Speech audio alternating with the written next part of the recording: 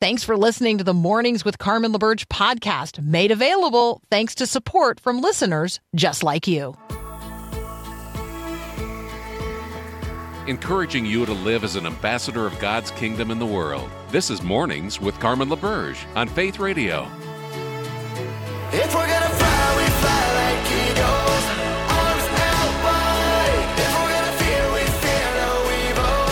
We will rise. By your power we will go. By your spirit we are bold. If we're gonna stand, we stand as giants. If we're gonna walk, we walk as lions. It is the Great Commission, and it is Jesus' commission, his marching orders to his disciples just before he ascends into heaven.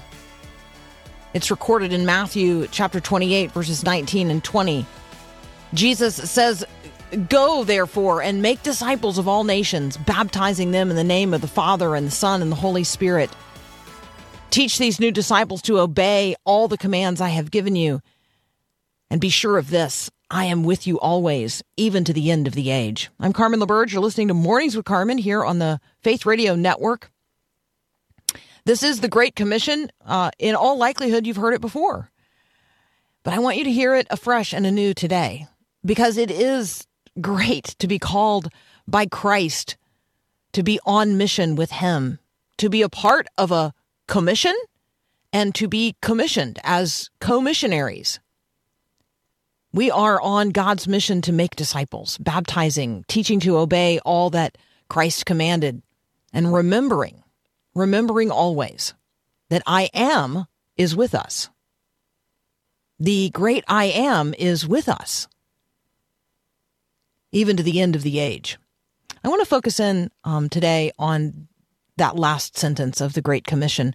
We tend to talk a lot about going and why we go, and where we go, and who we go to, and for what purpose, and what it means and looks like to make a disciple, and how a disciple is made, and how a disciple is made in all nations, and that God has a concern for all people in all places at all times. We talk a lot about baptism. We talk a lot about teaching. Talk a lot about obedience to the commands of God. But do we talk a lot about the walk-off sentence, the very last sentence, where Jesus says, hey, be sure of this. Remember, I am. And I am is with you always, even to the end of the age.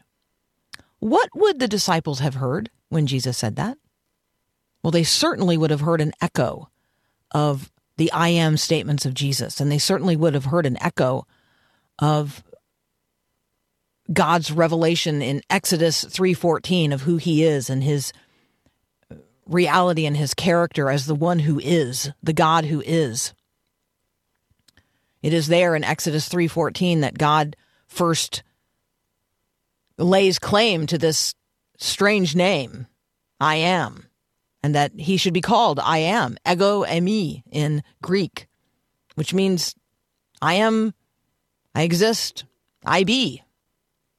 This title I am is used by God, the angel of the Lord, multiple of times throughout the Old Testament. And it is the name that Jesus lays claim to in the New Testament.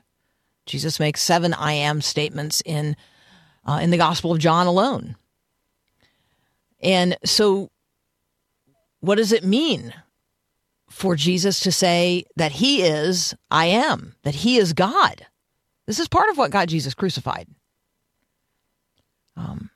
Paul describes it in 1 Corinthians 1:23 as the stumbling block for the Jews. Like Jesus claiming to be the one who is one and the same with the one who is, the great I am, that before Abraham was, I am. When Jesus lays claim to this reality that he is God, it is more than many people in his day could comprehend. Jesus claimed to be God. Now, that might be easy for you to accept, but it was not easy for the people of Jesus' day. And to be honest, it's not easy for a lot of people today. Jesus is the great I am. And so when Jesus says, I am, is with you always, even to the end of the age, that is certainly part of what the disciples would have heard. They would have also heard the reality that Jesus, I am with you always, Jesus as Emmanuel, God with us, is with us always to the end of the age. Behold, the virgin shall be with child and bear a son, and they shall call his name Emmanuel. Now, we call Jesus by his name Jesus. So what does this mean? We would call him by the name Emmanuel. Well, it means we recognize that Jesus is God with us. This is like Jesus' origin story. This is who he is. The one who has been with the Father condescends in human form to be with us. It is the fulfillment of the promise of God made in Isaiah 7:14. God with us. Now, if you think that's hard to believe, if you think it's hard to believe that the God of the universe was born in human flesh to dwell among us full of grace and truth, just wait. Because Jesus, who is God with us, Emmanuel, the great I am, then turns and promises that even after he's dead and gone, well, dead and risen and ascended, even after that. Now, I know, that's more fantastical, unbelievable, mind-bending statements, right? Well, there you go. So even after that, then God is going to come in the person of the Holy Spirit, and he is going to not only be with us, but in us and making of us one with God and one with one another. Crazy stuff. But that's exactly what Jesus promises in John chapter 14. And that is certainly part of what the disciples would have heard when Jesus says, now remember, I am with you always. Jesus had told them that it would be to their advantage that he goes away. For if I don't go away, the Helper, the Holy Spirit, cannot come. But if I go, I will send him to you. I am with you always to the end of the age. The reality that God is with those who believe, that God is with us by the present power of his Holy Spirit, that is an amazing promise and an amazing reality. And it extends to the end of the age. Really? Well, when is that? The end of the age actually arrived with the incarnation of Jesus, but the end of the age is not yet fully realized because, well, we don't yet live in the reality of Jesus' lordship being universally recognized and honored by everyone. The day is coming when every knee will bow in heaven and on earth and under the earth, and every tongue will confess that Jesus Christ is Lord. But you and I both know we don't yet live in the reality of that day. And so between now and then, in the meantime, what do? We busy ourselves with the Great Commission. We go and we make disciples. And we remember that Jesus is with us always, right up to the end of the age. You're listening to Mornings with Carmen. Our friend Jeff Bilbro is going to join us next. We're going to turn our attention to solitaire. Solitaire. Mountain solitaire. That's up next here on Mornings with Carmen.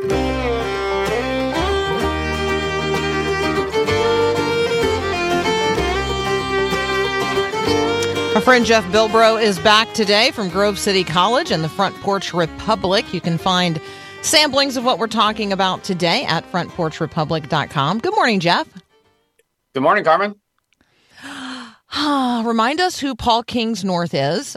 He's been here in the U.S. for a couple of weeks, and he has been, quote, stranded in Montana, which if you're going to be stranded is not a bad place to be stranded. And he feels a particular pull to the reality of place. So remind us who he is and maybe what you've been hearing from him in the last couple of weeks. Sure. He calls himself a recovering environmentalist. He was an environmental activist in the late aughts and early teens over in the UK, became kind of disillusioned with the life of activism and went on a very meandering spiritual journey that culminated, I should say, maybe, in him being confirmed in the Orthodox Church, I think in 2019, somewhere in there. And he's written quite movingly about his conversion experience and about what it's meant for him to come to Christianity. And we had him as our keynote speaker for the Front Porch Republic conference a couple of weeks ago in Madison, Wisconsin. So he flew out from Ireland with his family, spent the weekend with us, and then did some other events in the western half of the U.S. I think he is back in Ireland now, safely. But he's just a remarkable person, I think a very humble thinker and writer. And maybe if I had to distill his bent, it would be through two commitments that he espoused at the beginning of his talk at our conference, which are simply a suspicion of power and a desire for roots. So I think those two convictions kind of animate most of his writing. Let's unpack those if you're willing to do so. Yeah. A suspicion of power means what or leans in what direction? And then a desire for roots means what? Yeah, so suspicion for power concerns with the ways that centralized power, whether it be corporate or financial or government, tends to attract and foment corruption.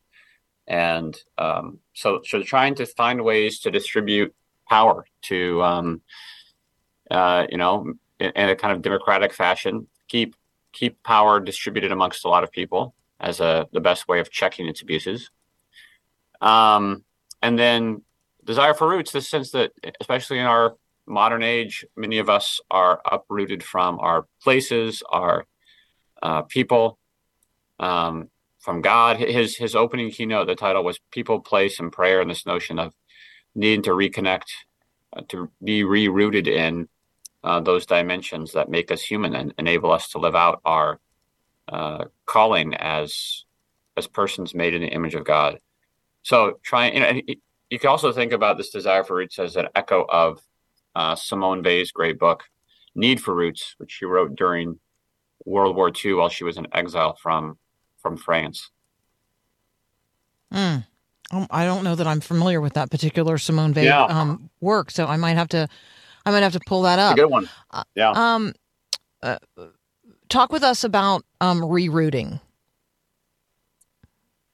Yeah, I suppose it depends on it's going to look different for different people in different contexts, but a recognition that living our lives in a virtual space and pursuing things like a career or more transient accolades come at a great cost. And as Christians in particular, we should want to belong to our neighbors, to our places, so that we can love them, serve them, and be involved in their flourishing.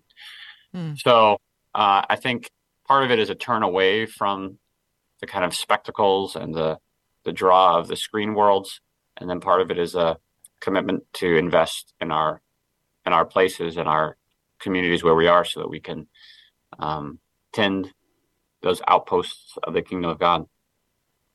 That's so good. That's so good. Will you? Can we take a very, very brief break, and then is it Paul? Let me just ask this, Paul Perot. Is it too early for us to take a break? Oh no, you can take it. Go ahead. Okay. Well, okay. Before we take a break, let me ask you if you're listening in Bemidji or Black Duck or Bagley. If you are listening in Bemidji or Black Duck or Bagley or anywhere in between those points, inquiring minds want to know if you heard the big explosion on Monday and if you saw the light.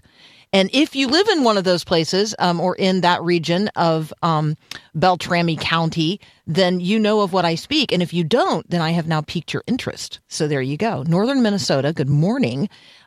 We've got a question for you. We want to know if you saw it, if you heard it. What's the story in your local community? Because we want to know. You can text us at 877-933-2484. When we come back, our friend Jeff Bilbro is going to tell us about an apple hunter's 16-year quest for rare lost variety.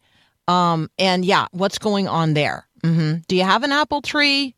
How old is it? Of what variety? Inquiring minds also want to know these things. You're listening to Mornings with Carmen. Thanks so much for listening to the podcast of Mornings with Carmen. As you know, this is a rebroadcast of the live radio show we do on the Faith Radio Network every day. There is a lot going on at Faith Radio. Tons of free resources waiting for you to take advantage of and share with others at myfaithradio.com. Be sure to check us out on social media as well. This is a community of believers, and we gather together here, and we all need prayer. And, well, we'd love to pray for you. The Faith Radio team is serious about prayer. We pray for specific requests every single week when we gather on Tuesdays and Thursdays as a staff. So share your prayer request with us anonymously and securely on our website at myfaithradio.com, and then be assured of our prayers for you in the Spirit of Christ. Check it all out at myfaithradio.com.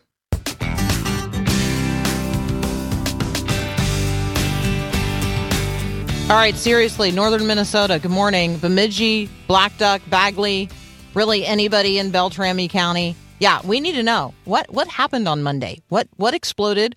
Or did you see the flash of light? Did you hear the giant boom? Yeah, if so, we want a local report. 877-933-2484. Talking now with Jeff Bilbro, our friend from Grove City College and the Front Porch Republic. You can find what we're talking about today and his latest water dipper at frontporchrepublic.com. Apples. Let's talk apples. Talk about Tom Brown's work hunting old apple trees. This is such a fun story. Yeah, and as a relative newcomer here in Western PA, I appreciate this because when I'm driving on the back farm roads, I always see these sort of hedgerow apple trees or kind of abandoned orchards from where it used to be a farm or a farm, sort of homestead, and is now part of it's either overgrown with forest or it's turned into one of these big corn and bean farms. And I feel like no one's picking the apples. They're just going to waste there on the ground. But Tom Brown is the kind of person who goes around, figures out who owns these things, gets permission, and investigates which species might be there. And he has his home garden, home orchard, where he keeps lots of, I think, hundreds of different varieties growing and alive, and shares seeds and starts with other folks. And it all started when he was kind of near retirement and came across a farm market stand with some heritage apples and wanted to preserve this truly remarkable diversity amongst apple varieties. Someone needs to go as soon as possible and become his apprentice, because I know he's 82. And somebody needs to learn now. Because this is going to take a while. It's going to take a while. I mean, he searched for 16 years before he found this one particular variety he was looking for. You gotta love that. You gotta love that kind of passion for a project and a commitment to a pursuit. There's so much going on in the world that I think tending to sort of the slow things, tending to the heritage seeds, tending to the cycle of what's growing and what's feeding us and what we're feasting on, all of that it's just worth a pause. It's just worth a moment. That's exactly right. And it's a way of keeping this tradition alive. And, I was talking to Paul off air, but there's definitely something to be said for the hybrids that you can get in the grocery store that have combined many of the good traits of these individual varieties. But if we lose all these strains, right, then we lose the ability to make new hybrids in the future, or we lose that kind of breadth of the genetic makeup of the apple. Some of his big triumphs, according to the article, include finding the Aunt Sally, the Buttercup, the Big Boy, the Black Amit, the Striped Virginia Beauty, the Summer Sweet, the Summer Treat, the Tender Sweet, and the Water Luscious. Wouldn't you like to have been there when the apples were named? Right? I mean, first of all, the apple tree gets a bit of a bad rap because, everybody talks about the apple and, that Eve supposedly, right? It's an apple. Right. Well, it's not an apple, right? I mean, we don't know that. It's a fruit. We don't know that it's an apple, do we? No. Yeah. Mm-hmm. That's what I'm thinking. So don't blame the apple. Yeah, enjoy it. Don't blame the apple. I love this story. You can tell I have an affinity for this story. It has made me want to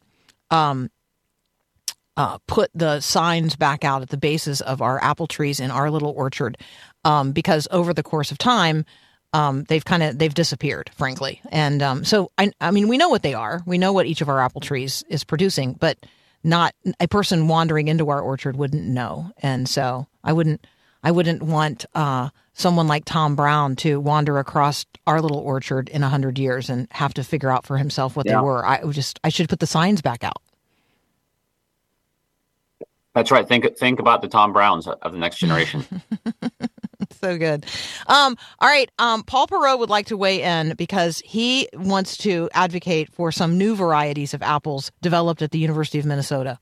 Go ahead, Paul. Well, I don't know really advocating. It's just they're so... Oh, no. Okay, they're good. You they're told good. me you wanted to advocate. No, you brought up the advocating. I was just saying, I could talk I see. about it. So, Mm-hmm. But, I What mean, would you come like on. to say? Come on. Honeycrisp.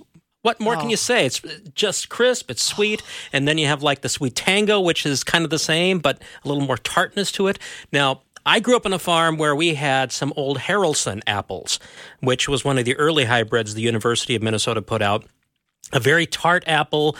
Kind of, if you've had a Braeburn, it's Braeburnish, but it's a little tartar and not quite as crisp, but so good. Great for pies. What can I say? I love my University of Minnesota apples.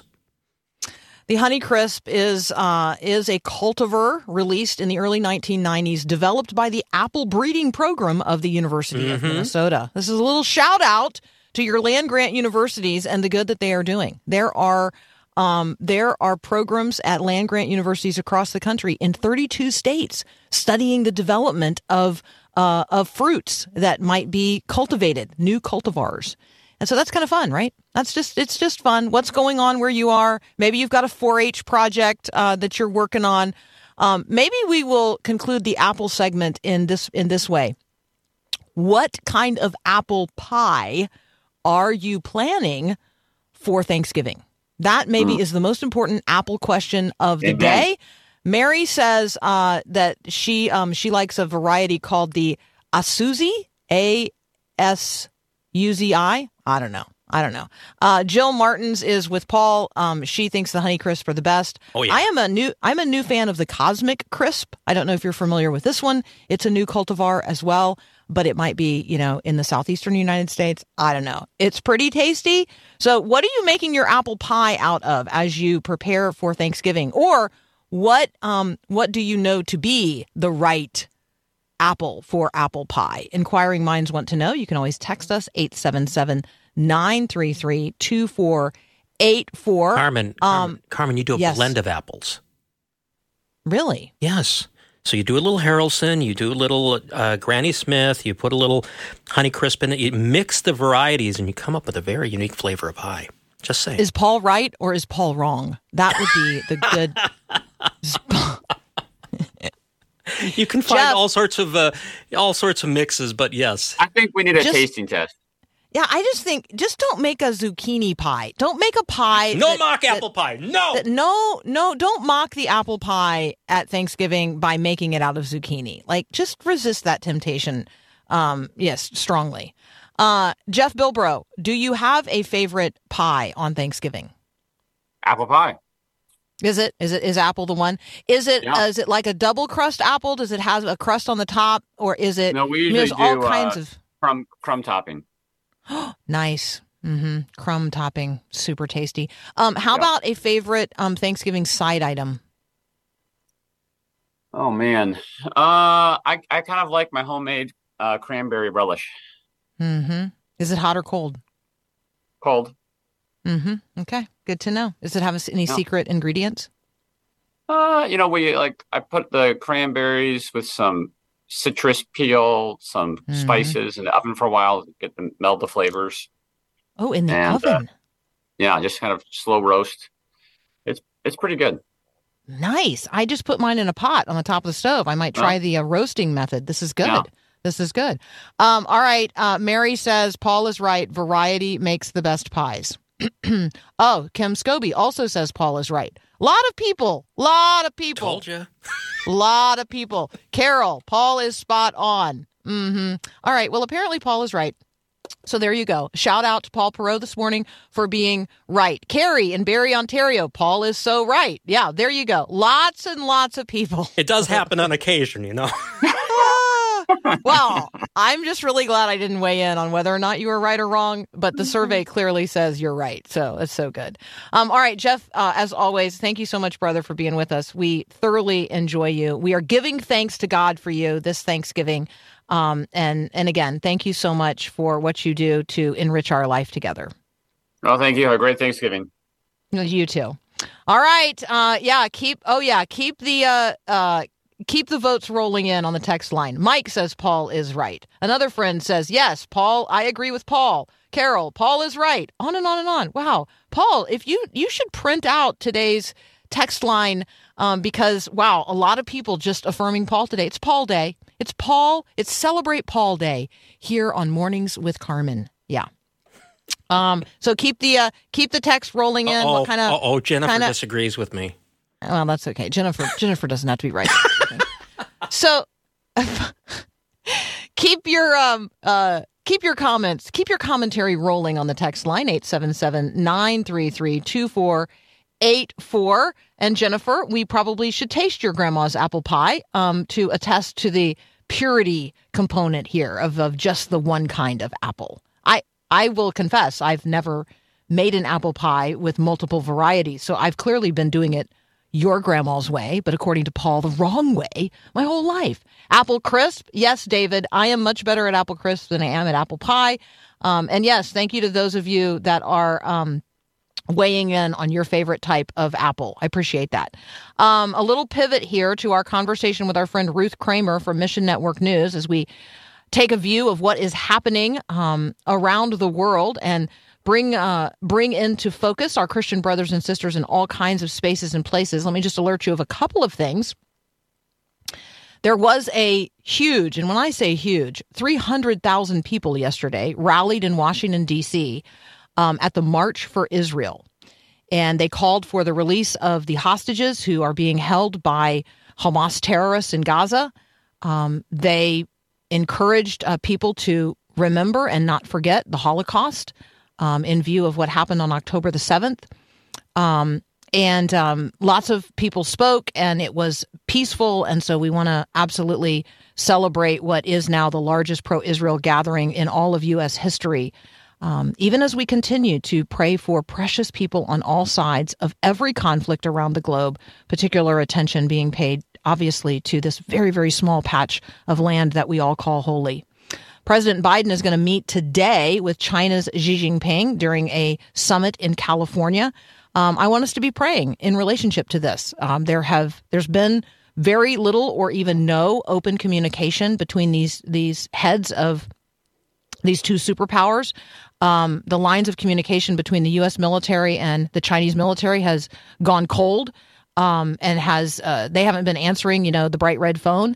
And so we want to be praying that God would make a way to reopen diplomatic relations and communication between these two heads of state. Communication matters, and even talking with our worst enemies, it matters. And so if you'd pray with me today that the Spirit of the Lord would be upon this particular meeting, and that God would make a way where there often seems to be no way, in order that Christians in China would continue to know that they're not alone, and that people in China would recognize that the United States actually knows what they're dealing with and is concerned for them, and that God might, by His grace and by some miraculous power, bring His influence to bear in that meeting. So let's be praying today in fervently in this direction. Our friend Ruth Kramer is going to join us next. She's going to bring us up to speed on what's happening with our brothers and sisters in Christ around the world. And yes, I see you, Cortland, McIntosh, Harrelson, combo people, best apple pies ever. Lots of affirmation for Paul being right. Just like with apple cider, a blend is the best. That's what Jeff says in Superior, Wisconsin, where, the apples are superior as well. All right, you're listening to Mornings with Carmen.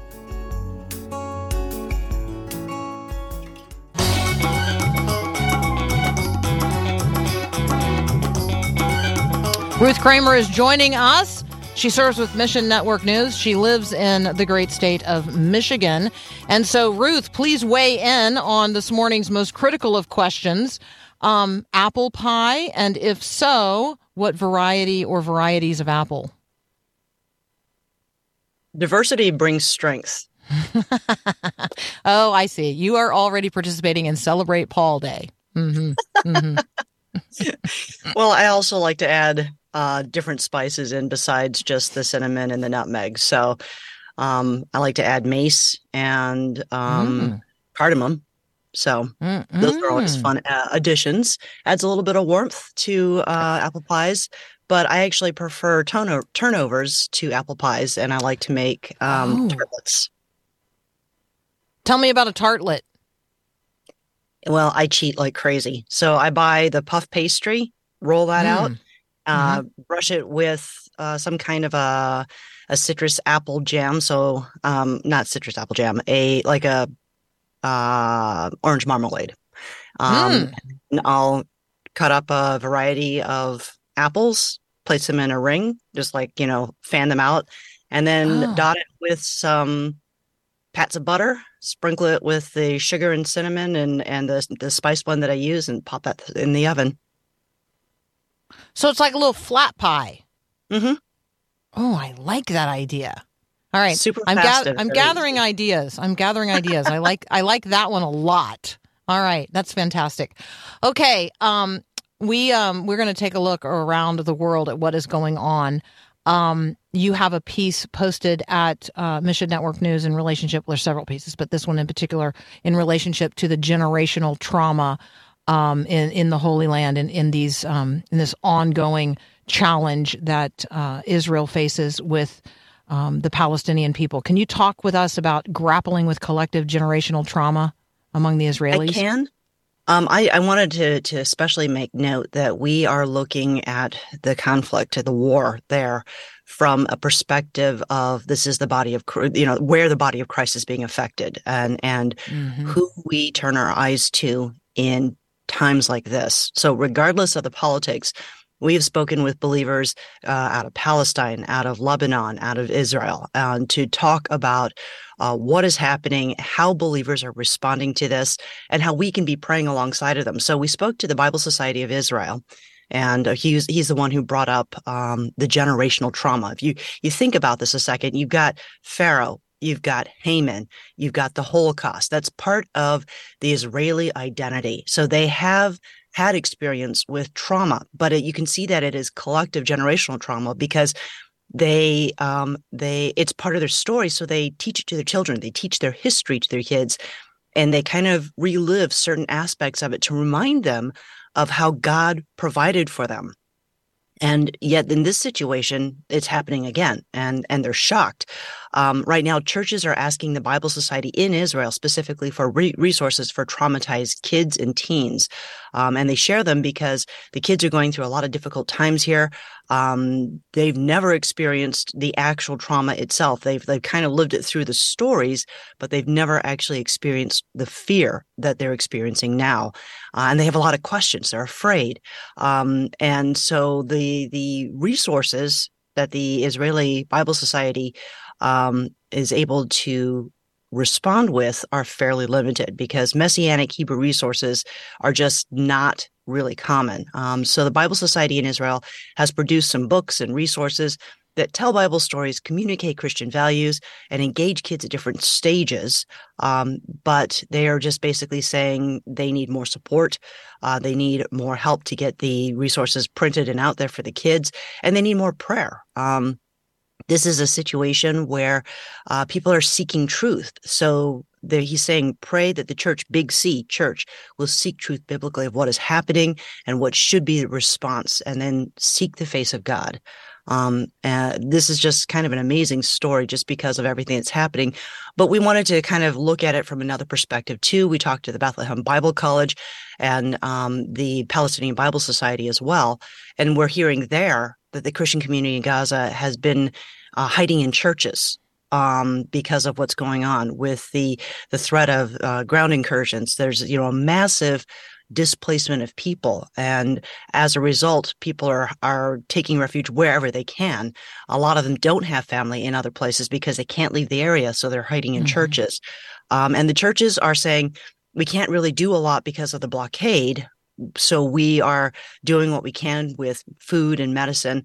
But remember that there are believers in Gaza and West Bank, and they feel like the forgotten church right now. They are looking at all of the headlines that are coming out of the West and feeling like the church has abandoned them. So he's asking that we continue to pray for the Palestinian church as they are the hands and feet of Jesus in an unimaginable tragedy. Pray that the church keeps their sanity, really, because there's a prophetic voice kind of in a context like this, and they want to stay true to the word of God as they share it and the gospel hope with the people around them. And there's a lot of fear in there because there's nowhere to go. It's a very, very hard situation. Some of the Palestinian Bible team members are going out to meet people's needs with food, water, and medicine. But in the process of being out and about, they're putting their lives at risk. One of the piano players of a local church that is part of the Palestinian Bible Society was actually shot and killed after serving her church. So this is just kind of one of those things where they're feeling it very close to home. We also talked to our partners in Lebanon, because obviously Hezbollah has gotten involved with this, and now Israel is shelling over the borders. So all of those villages in southern Lebanon are not safe anymore. And so people are fleeing, again, internally displaced people within Lebanon are fleeing into further areas that are a little bit further away from the danger there. And that's like 29,000 people inside Lebanon itself. So organizations that have already been dealing with a refugee crisis and a financial crisis, basically a failed state situation, the COVID shutdowns, and then the port explosions, they're already spread really, really thin. And they're trying to respond to these new needs as an opportunity to show the love of Christ to people who haven't heard it. But one of our other partners from Triumphant Mercy Lebanon says that the issue of sharing the gospel is much more complicated now than it used to be. Whereas some of these other conflicts, people were asking a lot of questions. They were very open to the gospel. Now, because of this other layer of the politics where people have perceived Christianity to be of the West, of America, they are rejecting pretty much everything right out of hand. And so evangelism has gotten to be very, very challenging in parts of Lebanon. And our partners at Triumphant Mercy Lebanon are just asking us to continue to pray that the doors will be open, that they will have the right words to share, that they will be able to respond to some of those needs, and that the Holy Spirit will be moving in advance of this so that those seeds will fall on fertile soil. We're going to continue our conversation with Ruth Kramer here in just a moment. Let me make you aware of what is going on in Iceland. Icelandic authorities are warning of an imminent volcanic eruption. They expect it to be quite large. There's been increased seismic activity, raising alarms to a precursor to an eruption. The videos online are pretty extraordinary. They've been evacuating particular towns and villages and even cities. They have dug a large dike seeking to divert potential lava flows away from their very large nuclear power plant. And they have built what I will describe as the most massive wall of snow that I've ever seen. Although there's probably some of you, it's actually a geothermal power plant, not nuclear, geothermal power plant, in the southwest part of the country. And so let's just be praying for folks in Iceland in relationship to all of this. We don't often talk much about Iceland. And so when it peaks in the news, we want to certainly give our attention to the precious people who live there as well. Ruth is going to tell us next when we come back about earthquakes in Nepal and the desperation of the people in that location and how Christians are responding. That's up next here on Mornings with Carmen. As iron sharpens iron, so one person sharpens another. Hi, I'm Carmen LaBerge, host of Mornings with Carmen. Time together as people of faith is so important, and together we can make a positive impact. So Faith Radio is ready to hit the road. Would your community be a good fit for a Faith Radio live event full of encouragement and togetherness that we can spur each other on toward love and good deeds? Nominate your community for a live Faith Radio event at myfaithradio.com, and I hope to get to see you soon.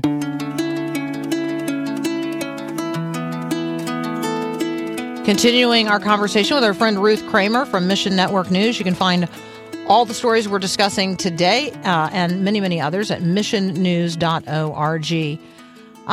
Talk with us about what's happening in Nepal and the hope being offered to earthquake survivors there. This is one of those tragedies that occurred and was almost completely overlooked. It was not something that was making it onto people's radar screen very well. But this is something I'm glad that we're able to talk about. The big earthquake hit last Friday, and then massive aftershocks that have struck the country multiple times that would basically qualify as their own earthquakes because they're so massive.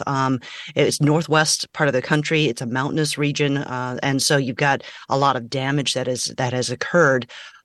This is a situation where, because of the type of region that it is, the pathways in and out of the villages are basically cut off, and you can approach it on foot, but getting vehicles into the area is going to be very, very challenging in the days ahead. But I guess if you're going to see the silver lining on some of this, the government has been through this before.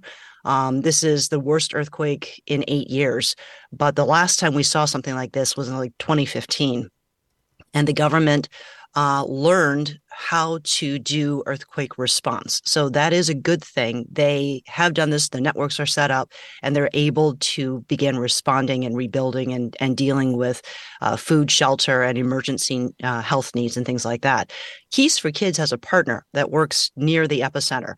So the good news there is that none of the team that works with Good News Nepal was injured from the quake situation, but we are hearing back from them that there's just massive damage, a lot of churches that were destroyed in the process, and they're kind of standing back a little bit to let the first responders do their job, and then once their things are settled down a little bit, and the government says, okay, now we need everybody else's hands, then they'll be able to come in and help a little bit more. So the priority right now for survivors is food, clean water, and medicine and shelter, because a lot of people are afraid to go back into their homes because they've been so damaged over the process of from the earthquake to all of the aftershocks. Really cool part of this story, because of the partnership with Keys for Kids and Good News Nepal, Keys for Kids has regular shipments of resources going into the area. And as God would have it, in the timing, providential timing, 200 storytellers actually made it into the country just days before the earthquake struck. So the team that is there is able to bring out the hope of the gospel into a situation, especially with the traumatized children, and kind of meet some of those needs as people come out of the area and begin seeking assistance. That's going to be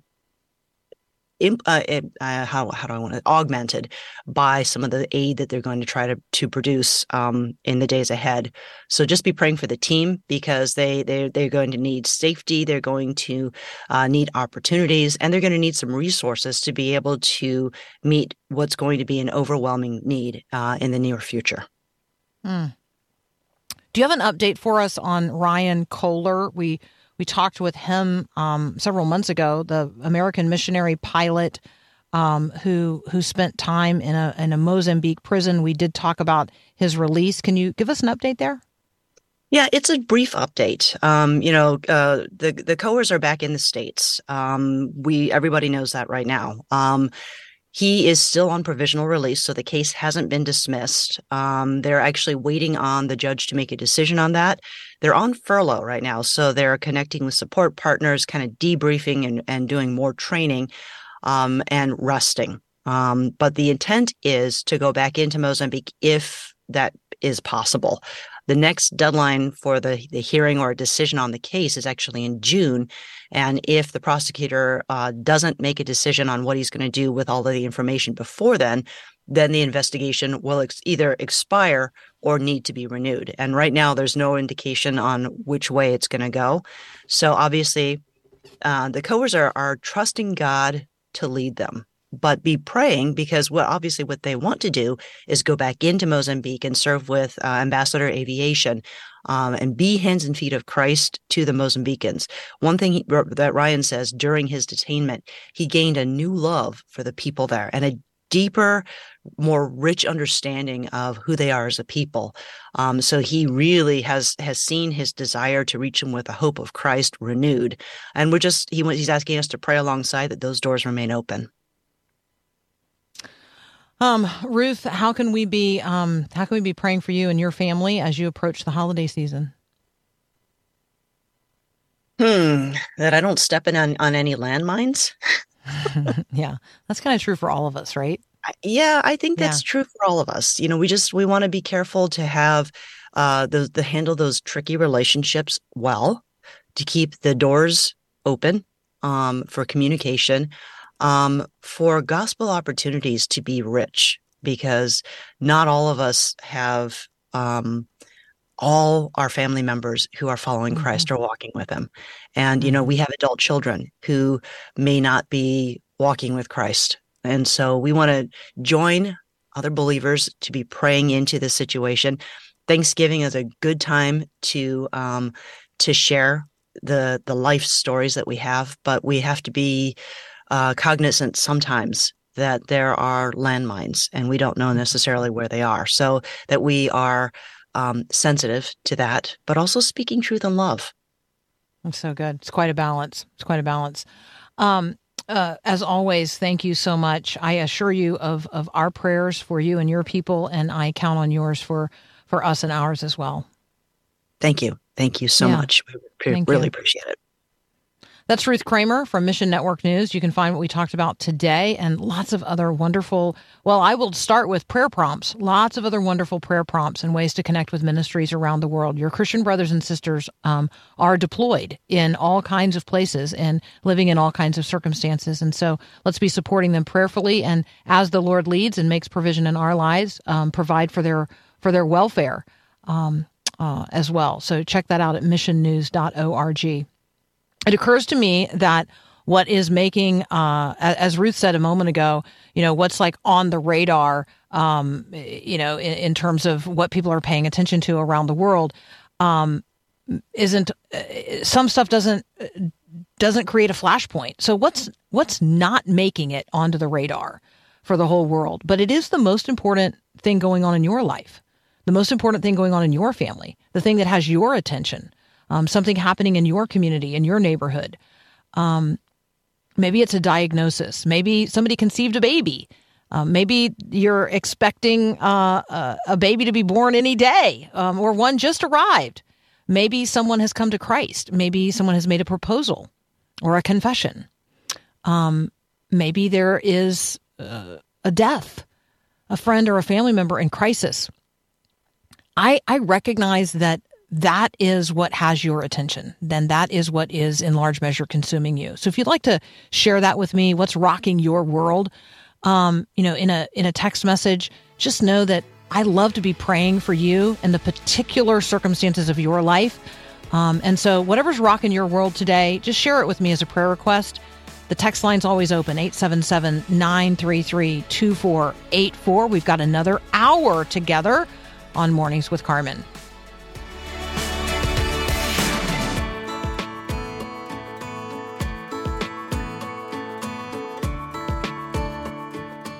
Thanks for listening to Mornings with Carmen LaBerge. Podcasts like this are available because of your support. If it's important to you to hear things that encourage your faith, click the link in the show notes to give now. And thanks.